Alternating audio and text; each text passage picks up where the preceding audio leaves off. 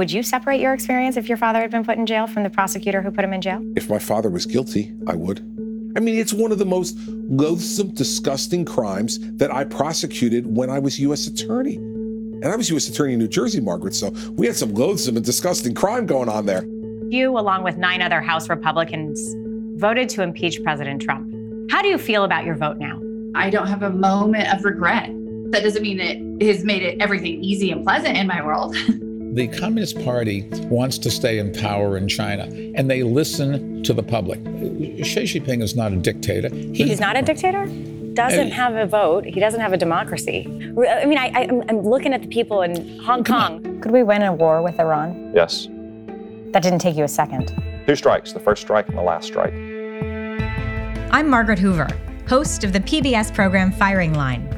I'm a political commentator and author. I've worked on political campaigns in the White House and on Capitol Hill. I'm an advocate for LGBT freedom.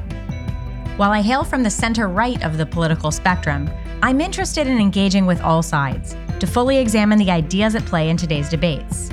That's the concept behind the PBS program Firing Line, now a podcast, with even more content and a wider range of guests, examining the most important issues of the day. Caitlyn Jenner, welcome to Firing Line. Welcome to Firing Line, Melinda Gates. Dr. Anthony Fauci, Secretary Condoleezza Rice. Senator Joe Manchin, Representative Liz Cheney, welcome to Firing Line. Great to be here, Margaret. Thank you for having me. This Firing Line is inspired by William F. Buckley Jr.'s Firing Line. And every once in a while, my guest appeared with the legend himself in the program's original incarnation. H.R. McMaster's theses are rather his indictment. Welcome back to Firing Line, General H.R. McMaster. Thanks, Margaret. It's great to be here with you.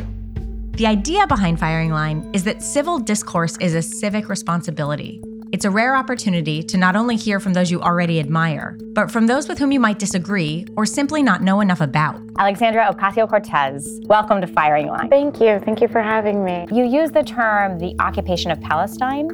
What did you mean by that?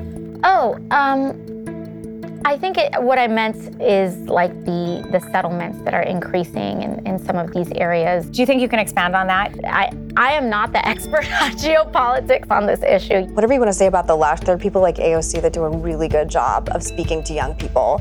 And I think post-Trump America is going to be a very, very dark place to rebuild.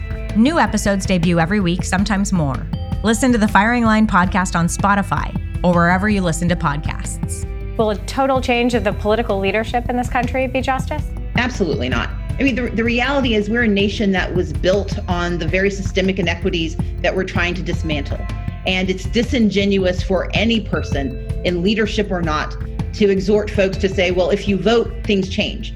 No, if you vote, things can change. And the ability to talk and to listen is the key ingredient of a Republican form of government to me. And I am worried that we're losing the art of listening. We're good at talking, but I'm not sure we listen much as we should. It's a republic if you can keep it. If we can keep it. Justice Gorsuch, thank you very much for your time on Firing Line. Margaret, it's my pleasure.